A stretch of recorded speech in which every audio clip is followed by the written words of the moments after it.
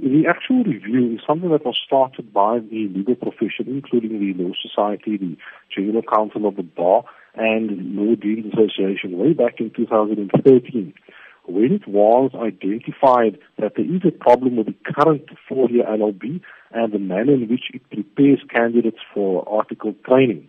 We had a summit in 2013, and this current review of the various tertiary institutions arises from that. At this stage of the review, the Commission on Higher Education is saying that it is not going to include the legal profession in that review in discussing the merits of the reports and the accreditation of the various institutions, and we're saying that is wrong.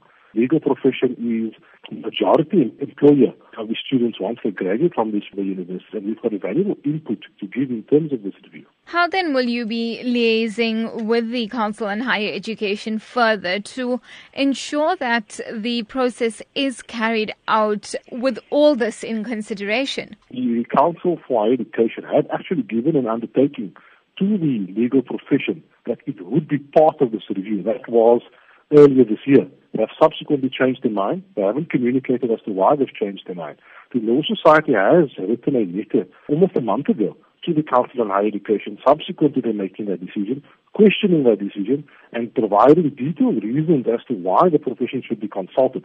We haven't received any feedback on that letter yet. So we will obviously follow up on that. There's great concern about how this review is being carried out, especially from students who have already enrolled at these four institutions, and of course parents as well. How would you address their concerns? It's difficult for the Law Society to comment on this stage. What is now required of that institution to regain that accreditation?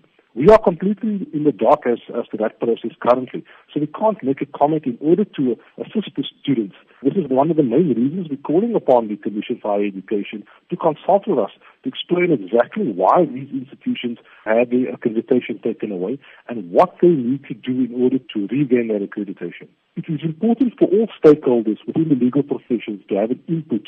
It's only accumulatively that we'll be able to agree upon a sustainable LLB degree that will be beneficial to the general populace of South Africa going forward.